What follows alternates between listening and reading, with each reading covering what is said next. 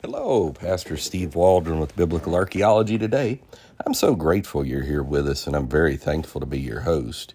We're going to be looking at Job in the ancient world, specifically something from Unearthing the Bible by Titus Kennedy, 101 Archaeological Discoveries that Bring the Bible to Life. Great textbook. I encourage everybody to get it, pass it out. And it says this, page 44. Let's just dive right in. Again, thanks for being here. Share with your friends, family, church family. Leave a 5-star review. Helps people find us. Maybe make a journal or a notebook of things you find interesting. And listen to our playlist. Subscribe. It says date 1700 BC. It was discovered in Mesopotamia. And so it's got a couple great pictures of it in here. This is just, I can't tell you how wonderful a book this is. There's a few books like this, just to get it, really. By Harvest House, Unearthing the Bible, Titus Kennedy. An ancient poem written in Akkadian, that's mentioned in the Bible, Akkad, A-C-C-A-D in the Bible, by an author named Kalbamum, K-A-L-B-A-M-U-M.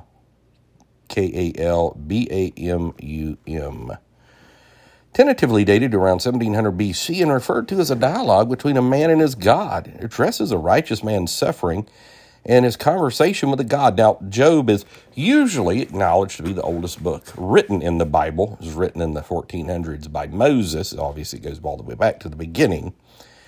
And so this is going to be somewhere around the time of Job.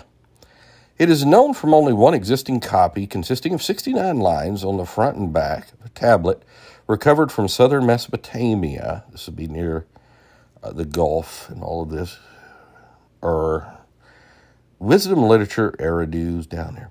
Wisdom literature for Mesopotamia and Egypt has been preserved from this period and seems to have been a prevalent theme at the time, although the wisdom genre from Egypt usually focused on stating wise principles than on human suffering. A lot of people compare it to the Proverbs of Solomon, actually, the Egyptian. The poem begins by describing the dire situation of the man, lamentation to his Lord, the God, and his question about why he's suffering, since he does not know what sin or sins he has committed. Sounds like Job and especially his friends. The middle section is fragmentary and thus difficult to understand. Near the end of the poem, the God states that he is creator, helper, protector. Let's see. Jesus, creator. Jesus, the Holy Spirit's helper, protector. Provider. Of eternal life. It concludes with an exhortation and promise of prosperity to the man, who then makes a final prayer that the God would make his way straight and his path open. A personal God addressing a supplicant in this matter is unique in ancient Mesopotamian literature. Boy, so much religion has been violent through the years. A lot of human sacrifice. Even like burial practices in the Far East and the ancient Near East, in Egypt. You might have been okay being a servant to a king till the king died, and then you were buried with him. A lot of times, not good. Marriage, same way. Due to obvious similarities, dialogue has been compared thematically to the book of Job from the Bible. Both are in poetic form. Both have a protagonist who undergoes unjust suffering. Both have communication between God and man, and both have a resolution at the end of the story. According to a few historical markers in the text, the setting for the book of Job can be placed in the general period that this Akkadian poem was composed or just before.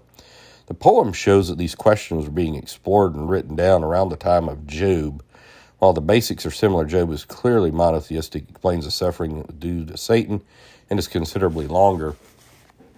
And again, nobody says this is Job, this Sumerian tablet, Mesopotamian tablet, but what it does show is that genre of literature was in existence during that time, showing that, Job's not an outlier, so to speak. It's got a footnote. I always like to read the footnotes if I can. They're extraordinarily small print, like 5-point print or something. So we'll see if my eyes can do it. I don't wear glasses. I'm 57. Excuse me. A similar Babylonian text called, let's see, here's a problem. Ladai Bel Namaki, or I Will Praise the Lord of Wisdom, dates to about 1000 BC. The author questions the god Marduk, about why he's been forsaken and describes his suffering. Eventually, the man has a series of dreams in which Marduk sends messengers and finally relieves his suffering.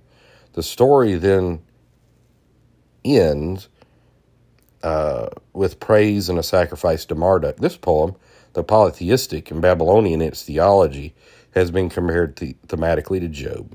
The basics are similar, but Job has clearly different theology, explanations much longer. His life predates the composition of the Ladlai Bel, see if I can get that, Nemeki by centuries. Ladlai, Ladlai, I think. It's small. Bel Nemeki, Nemeqi. I can read that. The I's and the L's are getting, maybe it's Ladial, Ladial, Bel Nemeki by centuries.